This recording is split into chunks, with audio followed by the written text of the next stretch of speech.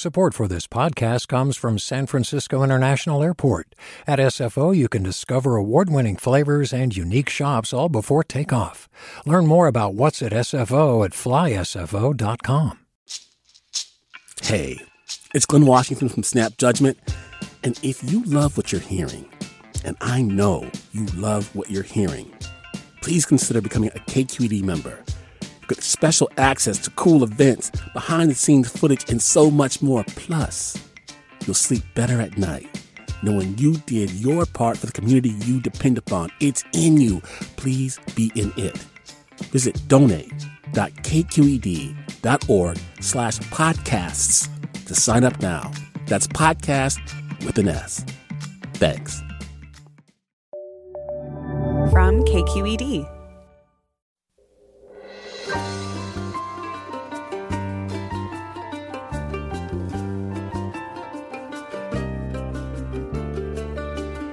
From KQED Public Radio in San Francisco, I'm Michael Krasny. As the coronavirus pandemic lingers on, a return to the office seems far off for millions of employees.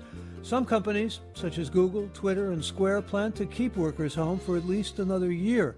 Working from home has worked out better than some expected, but it comes with many challenges. And coming up on Forum, we'll discuss the new age of working from home.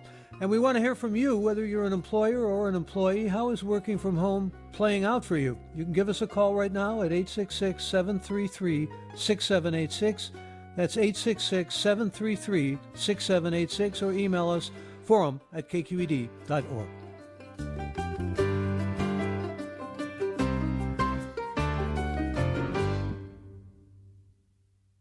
Welcome to this morning's Forum. I'm Michael Krasny.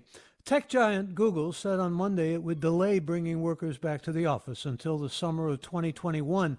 The company's decision reflects a massive change that started in March when millions of white-collar employees shifted to working from home. While many workers don't have the option of working remotely, the pandemic forced many to do so. And some employers were pleasantly surprised at how productive their workers could be without the office setting. Freedom from commutes and strict working schedules has been a boon to many workers who now have more time to cook, exercise, and sleep. And still, some workers may find it harder to thrive from behind a computer screen. We talked to experts about the shift to working from home and whether it's a sustainable model for the long term. And joining us is Dr. Courtney McClooney, Assistant Professor of Organizational Behavior at Cornell University School of Industrial and Labor Relations. And welcome to the program. Good to have you. Thank you so much for having me, Michael. Good to have you. Also good to have Laurel Farr, who joins us as well for this hour, founder of Distribute Consulting and the Remote Work Association. Welcome, Laurel Farr. Thank you so much for having me here. Good to have you. And we'll also welcome here David Streitfeld, who is a reporter of the New York Times who covers this issue. And David Streitfeld, welcome to the program. Hi, happy to be here. Glad to have you as well. And let me say also by way of introduction that we're seeing a pretty major shift here, though largely with white-collar and tech companies. And the real question is, are we, well, Nicholas Bloom, for example, Stanford economist, says it's no longer an information economy, nor is it, for that matter, a gig economy. It's a working from home economy. Can we go that far at this point, David? I think we are evolving to that point. A lot of what will happen with working from home depends on the pandemic in this country. Unfortunately, the trend is down. The longer it goes on, the more people are going to get used to making alternative arrangements, including working from home. Nevertheless, company cultures are changing. It seems like it's a growing phenomenon, and especially during the pandemic, maybe here to stay. Let's just talk with you about what it's doing, particularly as far as the companies are concerned. It's certainly opening up hiring. Now they can kind of hire from anywhere. A lot of these big companies required with their big campuses that people go down there. Not anymore. They can hire, I think, as you said, from India or Indiana. Yeah, they can hire from anywhere, which is good for the companies. It's a double-edged sword for the employees. If I was working at Google or a tech company last year and commuting into their office, I only had to compete to get that job with the other people who were living in the area and could compete and could compete with me to get that job. Now the companies can cast their net over most of the world, I'm going to have to up my game as an employee. Well, it's also, excuse me, I was just going to say it's also more difficult for employees to organize, and it could mean lower wages, certainly lower wages on the hiring side. Right, at lower wages, which would benefit the companies. Yeah. They would make more money. They would also have lower real estate costs if they have fewer offices. So there's a lot of potential for them. The downside for the companies is if they lose company culture, the employees may not be as creative. They may not be as interested in the company succeeding as they once were. They're going to be detached from it. So for both sides, the employees and the companies, there seem to be risks as well as rewards here. Yeah, and to some extent, I think it comes down to an individual perspective. I mean, it's hard to establish a consensus here, isn't it? Every worker has a different perspective. Right. And I think with each one, there will be a different story. Some will move and contribute remotely and flourish. Some will move, contribute remotely, and then find their job has been outsourced to someone else. So it's a very nervous time for people. And I think that is why productivity really went up in March. People were afraid and they are still working extremely hard. I'm not sure they can keep doing that and working, 20 hours a day, as some of them tell me they are, for 6 months, a year, 2 years. Eventually, things will have to level off. And again, David Streitfeld is a reporter with the New York Times who covers this issue that we are covering about remote work. And Laurel Farr, again, is founder of Distributed Consulting and the Remote Work Association. And Laurel Farr, I think it goes without saying that many people find quality of life benefits individually, and businesses, as we said with David, find certainly advantages in terms of cost and all, and communities can benefit from this. But there's a lot of concern about how people can advance, especially when they can't see their managers, or how they can work off-site without being seen themselves. Absolutely. This is a common concern when employers don't initiate the change management process correctly. When they think of this as just a workplace change and they just allow people to work from a different location and no changes are made internally to operations, then yes, we absolutely see major causes for concern. In fact, that's where we saw the infamous retraction cases of IBM and Yahoo that had to call people back into the office. There was a sustainability problem because of the concerns that you're talking about, the isolation, the burnout, and the career stagnancy. However, when a company does initiate that change management successfully and accurately with intention and is equalizing employee experience between on-site and off-site workers, then all of those problems are eliminated. And that's where we really optimize the access to the rewards that we're discussing, such as corporate rewards, cost reductions, improved quality of life for employees, et cetera. But how do you democratize? By that I mean it's a necessity, one would argue, and I would, for everybody to have a voice, for every employee to have a voice, and it's sort of in isolation here. Everything's virtual. Yeah, absolutely. It is even more important for everybody to have a voice in a distributed company because everybody is self-managers. Autonomy is really the key of the future of business, and distributed teams are no different. So this is really about delegating more and empowering workers at a much, much higher level so that the collaboration has to increase. That's how we know what is going on with everybody when we can't see them, is increased communication, increased culture, increased trust. All of those have to increase in order for operations to be successful. There's also an increase in just the number of questions. I was thinking about if you have an accident at home in your home office, can you file or be entitled to workers' compensation? Questions like that. But I want to get your response, Laura Farr, to a headline on this subject in the Wall Street Journal. They said projects will take longer, collaboration is harder, and for that matter, new workers are going to find it more difficult just in the long run as well as in the short run. So they're saying it's not sustainable. At least the article in the Journal said that. Yeah, with incorrect change management, absolutely. That's 100% accurate. This is just like learning how to drive a car, right? If you're not trained on this, then you're going to crash the car. However, if you're trained and equipped and really understand the mechanics of the vehicle, then you can really improve your quality of life and get to your destination much faster. And this is no different. This is the future of business with new management strategies, new operation cycles and workflows, new tools. We can absolutely enhance and really improve how business operates. But we have to go into this very responsibly and intentionally with the proper training.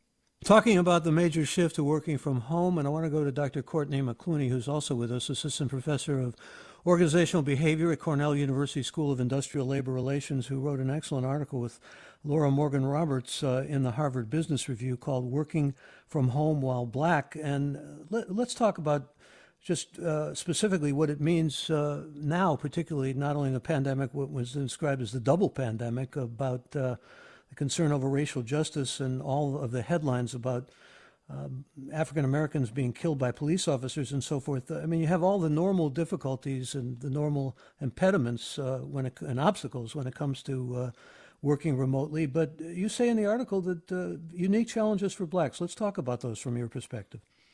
Absolutely. So as you said, there are multiple pandemics that are occurring. One, the coronavirus pandemic is disproportionately affecting communities of color.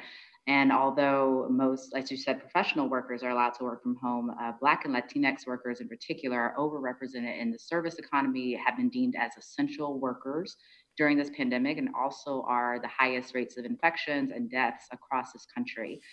So dealing with the grief and sense of loss that is happening in communities of color is certainly one aspect of the coronavirus pandemic. On top of that, there is, as you said, the ongoing violence and the murder of George Floyd, Breonna Taylor, Ahmaud Arbery, an ongoing list of names of people who have been policed and violently taken from this country through police violence. So on top of grieving that, one of the things my co-authors and I wrote several years ago, following the 2016 shooting of Philando Castile, Alton Sterling, the Dallas police shooting, we wrote about calling in Black to work and this desire to take time away so that people can grieve and actually deal with the mental and emotional toll that comes from witnessing this police violence. Now, adding that to working from home, working remotely, Black workers in particular are disproportionately represented in professional work environments. So not only are they being forced to work from home and underrepresented in these spaces, they're now inviting their coworkers into what was once considered a sacred space, home away from work, a place where they can be their cultural, authentic selves, not worry about comments on their hair, for instance, or the type of food that they enjoy. And companies that seek to increase engagement with their workers want the videos on. They want to see your artwork, see your children, but that increases the sense of stereotyping that could happen of Black workers who are perceived as less professional in this work from home environment, especially as our salons are closed. We're no longer allowed to get our hair done, or our hair cut, and there's stereotypes attached to Afrocentric hairstyles that would make someone seem less professional at work. So all these things are sort of happening simultaneously, making it really difficult to work from home as a Black person. Yeah, you're right about the fact that you can do code switching, which I guess boils down, at least in the article, to appearing as professional as possible and maybe even work towards some kind of assimilative image. But when you're at home, you're at home. Exactly. And it's such a nuance to the code switching argument, because my previous article in HBR from November 2019 talked about all of the downsides of code switching at work. When Black people are not allowed to be authentic, they're less creative. There's lots of cognitive implications for worrying about how you speak and what you wear and what you look like. So you would think that working from home would reduce the need to code switch, and that would actually increase Black workers' productivity. But we are seeing that code switching is a survival strategy. And when you're no longer able to do it, it increases other forms of stereotypes and complications with working with your colleagues who may not be as familiar with your work from home life. So it's really fascinating to see both of these things kind of happening and creating a complex work environment. I want to bring our listeners into this discussion, and this is an opportunity for you to ask questions about working remotely or bring in your own experience. In fact, what has been your experience with working from home? What's it been like? And if you're an employer wrestling with how to operate in the future, give us a call. You can do that now at 866-733-6786 and be part of the program. Again, the number for your calls is 866-733-6786, or get in touch on Twitter and Facebook. We're at KQED Forum, or email any questions or comments you might have to forum@kqed.org. Let's bring in Phoebe as our first caller. Phoebe, welcome. You're on the air. Hi, this is Phoebe calling in from San Francisco. Thank you so much for having me. You bet. I've been working from home for a couple of months now, and I just want to say I feel really, really lucky to have a job in these crazy times, and have a company that's been easy to work with, and I think overall we've all adjusted. One thing I've found to be really helpful is every Monday we spend 15 minutes just kind of starting off the day and going through some company updates, and everyone puts their video on as sort of a mandate. And just having that really small way to stay connected with each other in a way that feels informal, I think has been really helpful in providing some normalcy. I've just been surprised by how far that 15 minutes go. So I would recommend that to people if they're looking for a way to stay connected. And thanks for that recommendation. Laura Farr, you have a lot of experience. That sound good to you as a technique? Yep, absolutely. That's a reinforcement of what I mentioned earlier, that communication is really what bonds and unifies distributed teams. We don't have proximity to lean on in terms of keeping us or giving us the false sense of reality that we are truly unified and aligned in our vision and productivity. We really have to put our money where our mouth is and communicate with each other and make sure that we actually are on the same track. So yes, checking in often with your team, being more transparent, more consistent, more frequent, more empathetic in communication will go a long, long way in connecting with your virtual team members. You're right about what you describe as asynchronous communication. Is that what you're talking about here? Asynchronous Exactly. communication? Yeah. Yep. So connecting and balancing both synchronously and asynchronously. And for those listeners that aren't familiar with those terms, synchronous mean real time at the same time, same place. So like the conversation that we're having right now, Michael. But then asynchronous is you're having that same conversation, just not at the same time. So that's going to be text messages or direct messages one to another that can extend over a longer period of time. Let me thank Phoebe for her call and go right to another caller, and that's Brandy. Brandy, join us. You're on the air. Hi, Brandy from Oakland. Thank you for taking my call. I really appreciate the discussion around how working from home or even having the ability to work from home is affecting Black communities. And I want to add to that, as a Black woman and a mother, having the lines blurred between work and home increases the stress. Women tend to be the ones kind of running the household more often. They share, they hold a higher burden in terms of, buying clothes and fixing meals and things like that. And it's been very difficult to have those lines blurred and not have kind of the sacred space of going to work and just doing work there. Now everything has been, is being done in the same space. Yeah, thank you for that, Brandy. And let me go back, if I can, to you, Professor McClooney. This is Courtney McClooney from Cornell's Industrial and Labor Relations. It seems to me, when we talk about challenges for African Americans or people of color, we're also talking about extraordinary challenges for people whose kids are not in school, whatever color they may be. Absolutely. Women are certainly facing a disproportionate amount of work during this pandemic, and similar to, actually opposite from the recession of 2008, when that was more financial, affected more male occupations. This recession is disproportionately affecting women because of schools being canceled and the expectation for mothers to engage in caregiving roles. So the lack of childcare means that a lot of women are putting their careers on hold or having to manage multiple things in the household. And that is true across all racial groups, disproportionately affecting low-income households as well, where some of these mothers are also essential workers and possibly bringing home the pandemic to their children, which happened in Detroit and actually led to the death of a young child who contracted COVID from their parents who had to work during this pandemic. So it is a lot of things going on related to mothering and household responsibilities.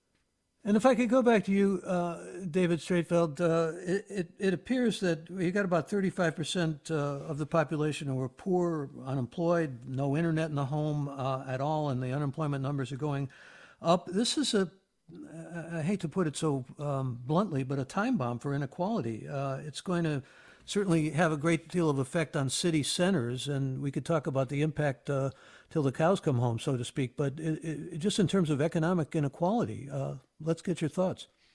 I think it could certainly accelerate economic inequality. It could, frankly, it has the potential to increase the misery for almost every worker. One aspect, even if you're able to work from home, if you're in the group that can isolate and do the work remotely, there's the large problem of just where the borders are with work. And 20 years ago, even many white collar jobs, you had to be in your office to do that. Now you can't be in the office at all. You've got to do it all from home. Do you stop at 5 o'clock the way maybe you did when you had to catch the subway home? Do you come back after dinner and work till 9 o'clock? If you're young and ambitious and want to get ahead, maybe you work till 12. Does that mean the people with children to take care of work until 1?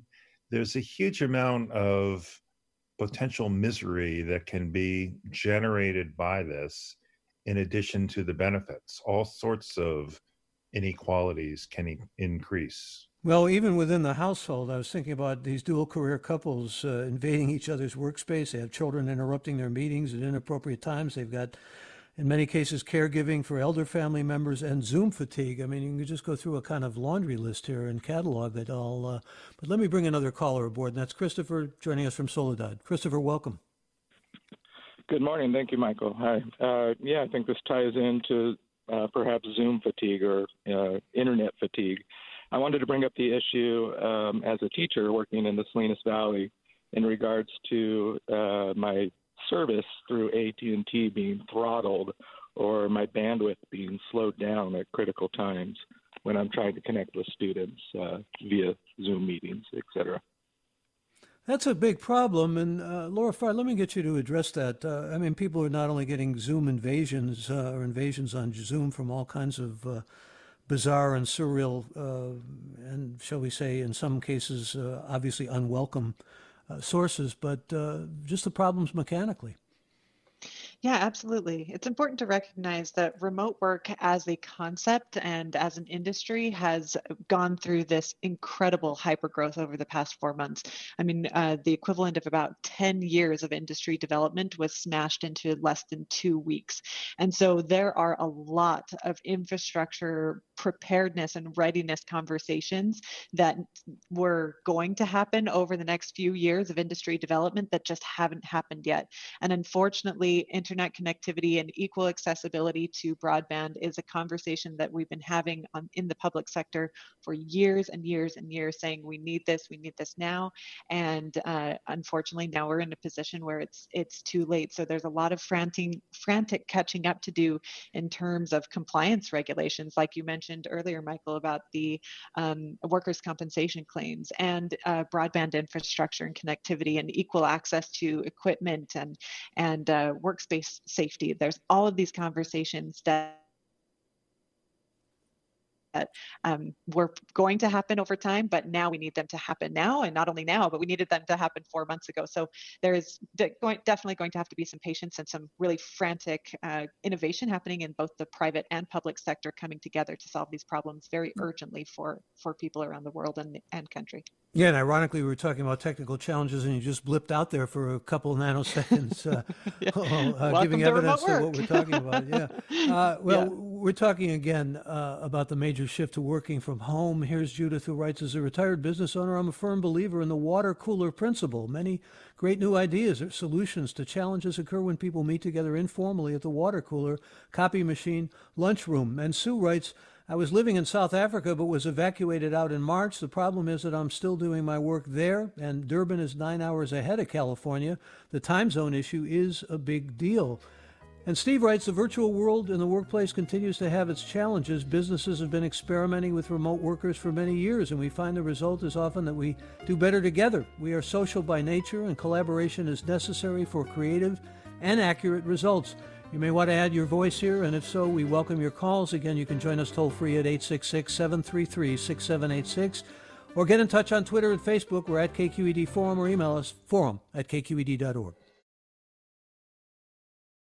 You're listening to Forum on KQED Public Radio. I'm Michael Krasny. We're talking about the major shift to working from home with Dr. Courtney McClooney, Assistant Professor of Organizational Behavior at Cornell School of Industrial and Labor Relations, with Laurel Farr, who is founder of Distribute Consulting and the Remote Work Association, with David Streitfeld, who is a reporter with the New York Times who covers this issue. And if you have something you'd like to add to this conversation, or if you have any questions, you can get in touch on Twitter and Facebook. We're at KQED Forum, or email us, forum@kqed.org. I'm going to read some emails that are coming in. Tracy writes, I've been surprised at how easy the transition has been. My general stress level is much improved, probably from not having to commute each day. We're also saving money by not driving or eating out as much, and it's easier to stay on top of household chores, and we have enjoyed more quality family time. Listener tweets, I own a business with 4 employees, and for us, working from home is fabulous. We miss seeing our clients in person, but they're working from home too. I can't wait until I can end my lease in San Francisco. We have zero desire to go back. And here's Lee, who says, I work at Visa in Foster City, and part of our culture there includes going to lunch every day with our coworkers. I really look forward to this part of the day and cherish the conversations. Now we try to have lunch chats on Zoom, but it just isn't the same. Our culture has been affected. And let me go back, if I could, to you, David Streitfeld, on this notion of the culture being affected. The cultures are changing, really, aren't they, under this? Yeah, let me say first, I'm impressed by how optimistic most of the listeners reporting in are, that say it's working out, and generally things seem to be okay so far. I don't know, maybe I'm too negative in seeing the potential bad consequences. But I think one is the company culture, which is picked up by osmosis. You're sitting there, you see how people behave, you talk to people at the coffee pot, and it is hard to replicate that online. People are trying, people have virtual happy hour with their company, but most of our senses, most of the experience of working with people, you just can't channel it through Zoom. So I think if the workers bond less, there is some feeling, some expectation, some worry that they will contribute less and have less creativity. Or if they have creativity left over, it'll be channeled to other projects, not company one. I was just going to say, also more difficult to establish rapport and to, talk in someone's office who would be a mentor or a potential mentor and work in that capacity that often really helps and enhances. Let me hear from Rob in San Jose. Rob, go ahead. You're on the air. Thanks for waiting. Oh, sure. No problem. Hey, my comment relates to the cost of doing business from our homes and how employers are just are happy to allow you to work from home for your convenience. Especially in this time, it's a necessity, but they're ignoring the physical costs that we're now shouldering. The cost of setting up a home office, the cost of utilities and technology and ergonomics. And we're also blurring the lines of,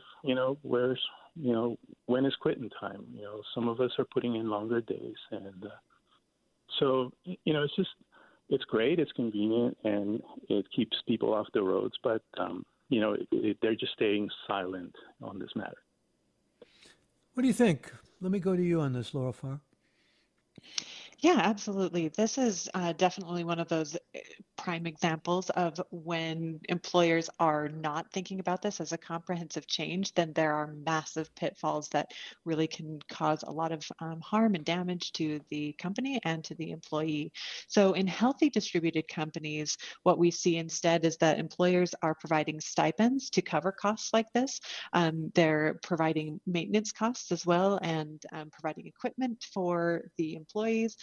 They're covering a lot of expenses and really supporting and equipping the employee in order to pay those costs. And so it's a win-win, honestly, that the company is getting a massive reduction in overhead costs, but the employee is also having those costs covered, not having to pay them out of pocket. So yeah, it definitely requires involvement and participation and intention and responsibility from both the end of the employer and the employee in order to make this change sustainably and fairly.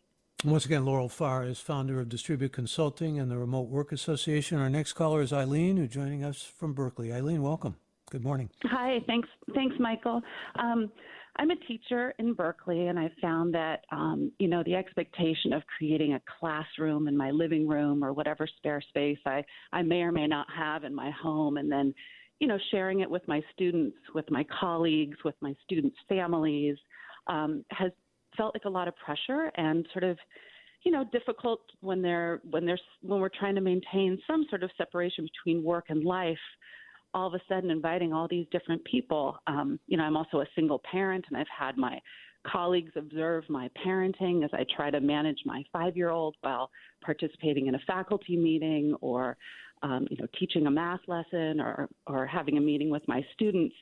Making comments about the things in the background in my home. It just feels the expectation that I'm all of a sudden going to be able to recreate school in my house to keep that.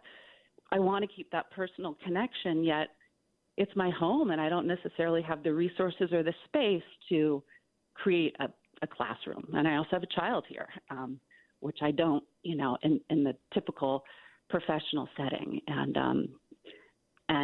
how I manage him having a breakdown is not necessarily something I want. Well, let's hope that's not the case. But I appreciate your being so candid here about what you're struggling with. It gets back to some of what you and your partner wrote about in the Harvard Business Review, Courtney McClooney. That is the invasion of privacy and the difficulty. Absolutely. I think early in the pandemic, people were making phrases like, oh, we're all working from home. And there was encouragement to remind people we are working from home during a pandemic. We are sheltering in place. This is not normal. There needs to be a change in expectations of how we do work and the type of work that we do. I totally understand the pressure to feel the need to recreate normalcy, but nothing about this is normal. And I do think that in order for us to move forward, as a society, we have to embrace changes, including expectations we have for our teachers and the type of learning environments people will find themselves in. But it is really challenging. It should come from the top down, sort of a clear messaging of this is what we can expect from our teachers, for people who are forced to work in this unfamiliar, unexplored terrain that hasn't been previously, experience in this lifetime, at least. So I feel for all the people who are feeling this pressure. And how do we create those boundaries between this is my personal life and space and here's my very public facing role? It's really challenging. But parents have to be teachers too in this pandemic in so many instances. And in fact, I was struck again in that Harvard Business Review article by, again, the invasion of privacy, but also the sense you get of people who had little time, who have little time to do the kinds of things that they were able to do, maybe even when they were taking their kid to a private lesson or instrument that the kid was practicing on, or anything along a soccer game, whatever it might have been. Those sorts of things have been kind of swallowed up by this pandemic. And you were also writing about, getting back to people of color, you were writing about the fact that you're quoting somebody named Shoshana Buchanan, who said that, again, she felt particularly a kind of privacy invasion because somebody white was showing his tennis shoes and somebody else who was white was showing an adorable dog, and she just didn't feel that same kind of comfort. Right. Yeah, it's really challenging because the normative professional work environment is one that defaults to white norms and cultural and values associated with primarily white people. So what a Black person might have as a cultural artifact in their home would be perceived very differently because they're already seen as less professional because of what they look like, because of how they speak and the things that, we really do live in two different Americas. And as people talked about this pandemic, they said, there's as the America catches the flu, like Black people catch pneumonia. And we really do just have different cultural norms and expectations. So when people mention like, oh, have you seen this old 80s movie? I'm like, no, that's not what I grew up watching. These aren't the type of things that I am familiar with. So trying to relate to people personally, we tend to separate the personal and professional home life, mostly for protection, this desire to not be stereotyped or perceived in a negative light. But it makes it really challenging to form these now professional meets personal bonds that are happening in this work from home environment.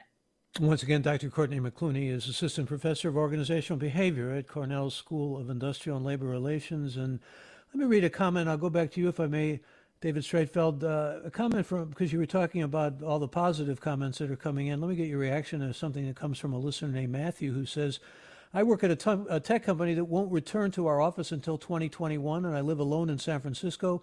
Social interactions with coworkers happen less frequently and are generally more awkward. Going on first dates over video chat is bizarre. I find myself desperate for human interaction.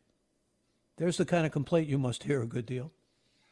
I hear that. I sympathize with them. And obviously that goes beyond the workplace, in that we're all feeling that we can't do our normal routines where we met and interacted with people, and we're suffering from it.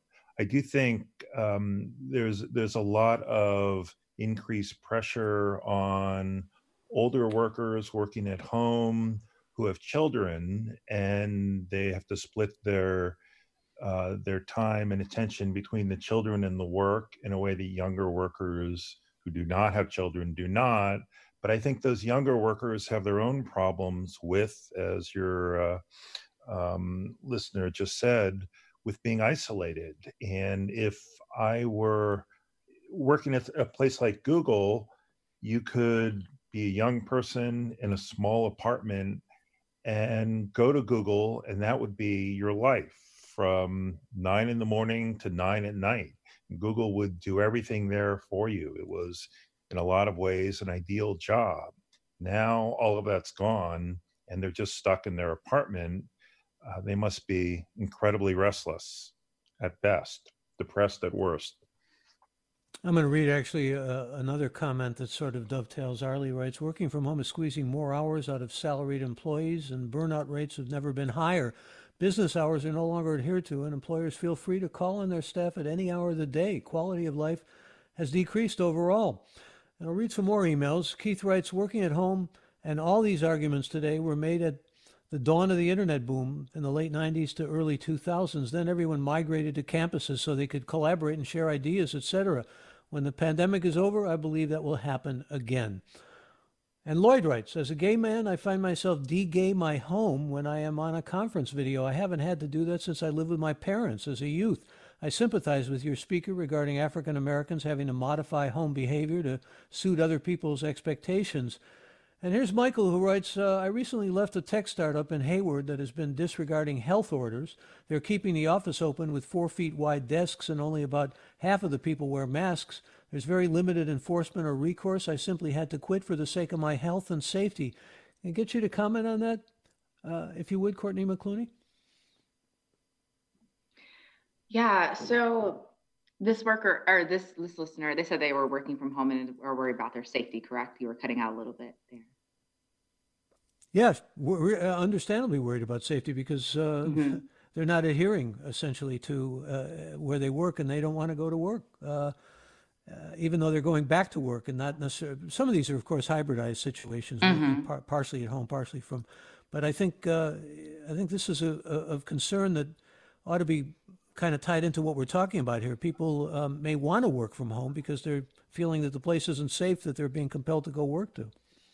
Absolutely. Yes. I think as organizations are starting to think about more inclusive strategies, which were prompted by, like you said, the second pandemic of addressing racial inequity and anti-Blackness in this country, part of this equitable strategy needs to include the options to work from home. And it's so interesting, if we look at the disability rights movement, this desire to work from home is not new. This is something that's been set forth for decades by activists for those who are differently abled. And there's been denial on so many fronts. And so for us to be forced to work from home and shelter in place really shows the opportunities that are available for people across the spectrum of different abilities. So having the option to work from home, I see as part of an overall inclusive, equitable strategy that companies need to consider adopting, even beyond this pandemic. So it certainly does bring in calls for safety of our physical health, but there's also desires for wanting to include more people. And as we said before, people don't no longer have to move to a very expensive San Francisco to work. If more companies are doing remote work, we can hire in different parts of the world. Part of that, I think, should continue as companies were struggling to diversify because the high cost of living in certain areas. This could be one way to do it, and one way to decrease this sense of feeling unsafe at work.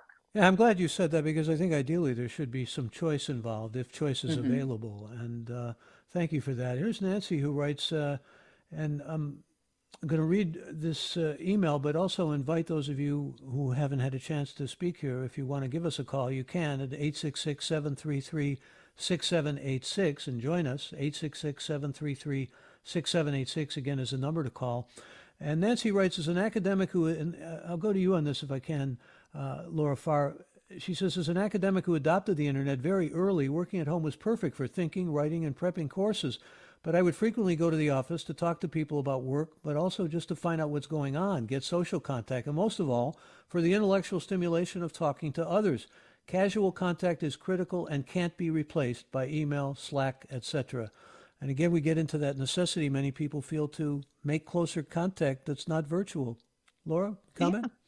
This is a very common misconception that remote work is an all or nothing commitment, that if we go remote, we're never going to see another human being again. And that is completely incorrect. And I think that this listener's early career and previous experience is a very common example of what remote work typically looks like, is that we're really not as isolated as people think we are. We have lots of interactions throughout our day, socially in our community networks. In fact, I'll even contest that I have many more professional interactions throughout my day than I ever did when I was working in an office, because the internet is my office. And so I'm having meetings and meeting new people all the time, all day, and my network is hundreds, if not thousands, of people larger than it ever was previously. And so there is this beauty and hybrid of remote, that we're not just going to lock ourselves in a home office for the rest of our career, but really see this as an opportunity to say, well, how can this strengthen? Yes, there is no going back to what the office and our businesses were like before. There is no going back to what life was like in 2019. So we have to find and create the new normal anyway. So let's really just see this as an opportunity to leverage in our professional lives and say, all right, are we concerned about productivity? Well, let's understand that, results-based tracking increases diversity and increases communication. This can really increase productivity as long as we set boundaries in our team to prevent burnout. How can we leverage global hiring to increase diversity and inclusion, like Courtney was about? How can we leverage and create events and in-office experiences to prevent the isolation that David was talking about? Like, there's all of these opportunities to reinvent and reconstruct our businesses post-COVID, and it just makes sense that remote work would be part of it. Well, let me read some more listener responses about working at home. Paul writes, I liked working from home at first, but now that I've been working 100% from home for several months, I feel far less engaged with my work and disconnected from coworkers. And Hillary writes, I'm having a hard time getting work done because several coworkers are completely overwhelmed and no longer responding to agreements for online meetings and email reminders. These are folks with kids. It looks and sounds like total chaos when we have standing meetings. And here's Jose, who writes, on the positive side, the pool of employees that make up a team could be diversified in many ways, including regionally, and the sources of trained personnel from universities and institutions. On the other hand, regional diversity could decrease wages and decrease the ability to organize. Lots of people weighing in here. Let me get another caller aboard, and that's a caller from Hayward. Melissa, join us. Welcome. Hi, Michael. Good morning. Good morning, panel. A longtime listener, first-time caller. I'm really thankful for all the touch points you guys have been speaking about this morning. I have a friend who's a single dad and a teacher. He's working from home, so it's put a lot of pressure on people, and I don't want to take a lot of time, but I initially called in to let you guys know that I was a white-collar worker. I was making a very good salary. I was laid off during the pandemic after working from home. And I unfortunately have not been able to get the EDD to kick in. And being a single mom and on, relatively low wage at the moment, I'm trying to make ends meet. And so I told the folks that took my call that I am actually a skilled seamstress. I actually went to school for fashion design, and I'm making a living right now making masks at home. I'm actually sitting at my sewing table right now with a pile of needles in front of me. So I kind of wanted to call and give a little bit of, encouragement to the people that are stuck, that aren't getting any income, and just say, look at your skill set. Look at what you've got in your back pocket. Can you clean? Can you sew? Can you cook? Do what you need to do and get those bills paid, because this is unprecedented. And I feel for each and every one of you. And I'm so glad you guys are talking about this. Thanks for taking my call. Well, thank you for the encouragement. It's always welcome. And I'm sure people will perhaps be even inspired to hear that. And I appreciate the call. I'm going to get to another caller. Eric joins us from Oakland. Eric, you're on the air. Morning. Yeah, it's a great topic, because I think a lot of people are in the situation. I know that our company had a lot of overseas and remote workers and people on different coasts, and this actually brings us all together in the same time frame sometimes, and we're all on the same playing field, where people in the office aren't chatting about something that you never hear if you're not on those phone calls. But another big part is the introverts. A lot of people in the tech world are very introverted, and they don't tend to respond to Slacks and have these kind of casual conversations on a digital platform, where if they're in the office sitting near me, I can easily just go to them and kind of engage them. But online, a lot of them don't respond. So many of us get cut off from our teams because the introverts just won't engage, and it's difficult. Well, I thank you for that call, Eric, and wish you the best of luck. It's good to hear from you this morning. I want to also read some more emails that are coming in, actually with a question, and I'll go to you if I can, Courtney McClooney. This is from Todd, who says, I'm lucky enough to have been able to work from home before COVID, but my concern is how to get the next job. What interpersonal virtual skills and image should I be projecting through my screen to get hired? Is there a standard evolving yet? Some thoughts from you, Courtney McClooney? This is so fascinating that you asked this question. This is something that David and I were actually chatting about before the call. Interviewing from home, there is going to be so much bias that creeps in, unfortunately, I believe, with interviewing while working from home. Things about your background, for instance, could signal aspects of your personality, like, oh, they look sloppy or possibly unorganized. And then people aren't allowed to, yes, see your full character and see you in person, how you interact. So my recommendations would be for companies on their end to really, again, adjust their expectations of what type of person you are expecting to see in an interview. And what type of interaction you usually have when evaluating whether or not someone would be a good fit for your organization. And then for individuals, try as much as possible to acknowledge that, this is unnatural for you to do an interview over Skype, possibly, or any other virtual platform, and to try to express as much as you can about the work that you do and less, visible bodily expressions. So really toning down the nonverbals, which people who study communication, like majority of the way we communicate is nonverbal. So this is going to require lots of skills on being able to express yourself through words more so than you probably have before, and doing a lot more facial expressions. I'm hoping that thinking about the ingenuity that's coming from this moment and new businesses that are popping up, teaching people and coaching people how to express themselves through their face. It might be an area where people can find new ways of training and preparing the workforce. So that might be interesting to see over the next few months. Yeah, thank you for that, Courtney. I want to go back to David Streitfeld. And David, could you talk about the concern that's been raised here about, getting workers who aren't responding, or for that matter, somebody who's much more introverted and doesn't feel as comfortable in this virtual situation? I think those people are definitely at risk in this new environment of not doing a good job and losing their job. It's easy, people who work at home tell me, to isolate yourself from your coworkers, and just to, that increases their resentment, they tell me. They get all wrapped up in it. Isolation as we've known through history, does not breed good mental health. It's one thing that struck me in listening to these callers and these emails is that workers are going to have to get a whole new skill set that they didn't necessarily have before, of being able to communicate electronically. From what Courtney was saying, a whole new skill set to get a new job, that they will not only work remotely, but they'll have to acquire that job remotely. It is going to be difficult for some of us. I'm afraid you're framing it in ways that certainly express very deeply the concern that many people have about all this, especially when it comes to mental health. Let me read some more emails, though. Adam writes, I've been working from home for 4 years. I have a separate office in my house. I consider that critical. When I leave it, I close the door. That closed door, however, is never far away. Every time I come home and come through the front door, I am back at work. Rich writes, I tried working from home, where I have an office fairly well set up. On the first day of the shelter-in-place order, I lasted exactly 30 minutes. While having a home office certainly is convenient at times, when I thought I was going to be forced to use it, I could not get out of there fast enough. And another listener says, while remote work has its challenges, I don't miss the office politics and internal clientele making demands of me face-to-face. Working from home provides more boundaries.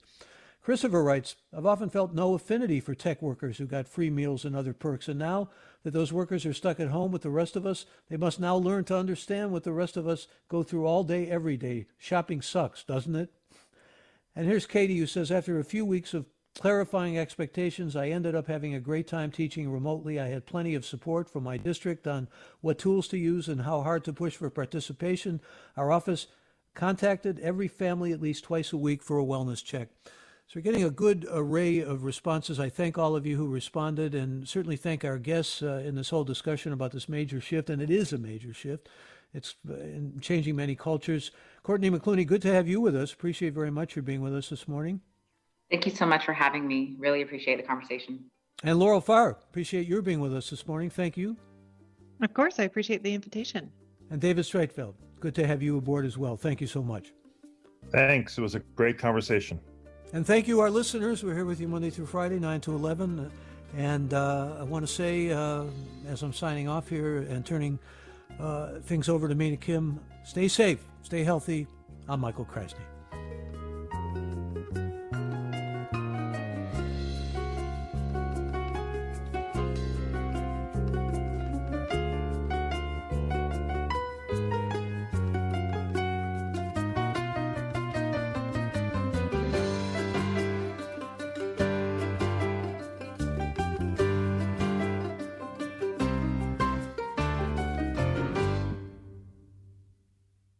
Funds for the production of Forum are provided by the members of KQED Public Radio and the Germanicos Foundation and the Generosity Foundation. Support for Forum comes from San Francisco Opera. Set 10 years after a school shooting, the critically acclaimed opera Innocence takes us into a complex emotional journey where our understanding of innocence and guilt is constantly upended. Kaya Sariaho's ethereal score collapses the past into the present as a community of survivors grapple with how to move forward.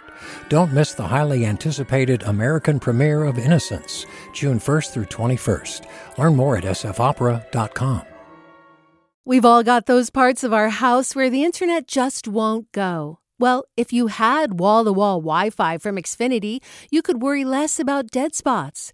Because with wall-to-wall Wi-Fi from Xfinity, you get fast speeds, reliable connection in every room, and power for all of your devices, even when everyone's online. That's wall-to-wall Wi-Fi only with Xfinity. Restrictions apply, not available in all areas. Actual speeds vary. All over the country, we need to improve reading in Wisconsin. Schools are changing the way they teach reading. I'm calling for a renewed focus on literacy. We have gotten this wrong in New York and all across the nation. And it's happening because of a podcast. I think your podcast has changed my life. And I'm going to share this podcast with everyone I meet. Sold a Story investigates how teaching kids to read went wrong. New episodes of Sold a Story are available now.